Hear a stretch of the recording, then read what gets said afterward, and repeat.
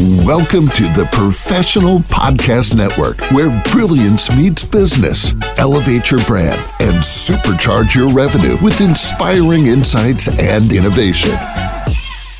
Hey, how's it going, everyone? Welcome back to the show. This is Stan. Our next guest is James Rixner from New York, New York. And he's here today to discuss his business, James Rixner Interior Design. So, James, how you doing today?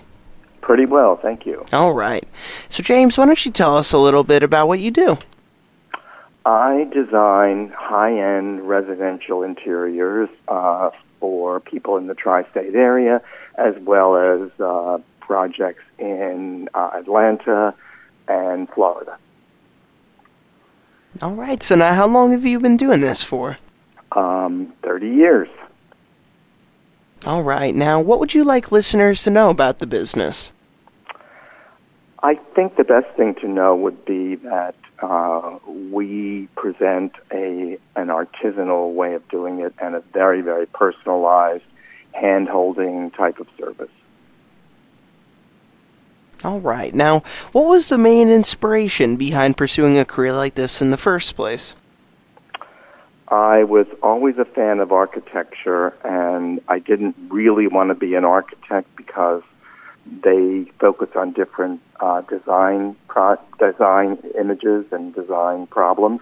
So I thought that interiors was more suited for me, and it was more about having people be comfortable in their homes as well. All right. Now, what would you like listeners to know about you? I come to the design business with a master's degree in city planning and urban design. So I approach the projects with an architectural eye, as well as how the clients will live and how to make it be suitable for them and comfortable. All right, good to know. Now, if any of our listeners were interested in reaching out to you for the services you provide, what would be the best ways for them to do so?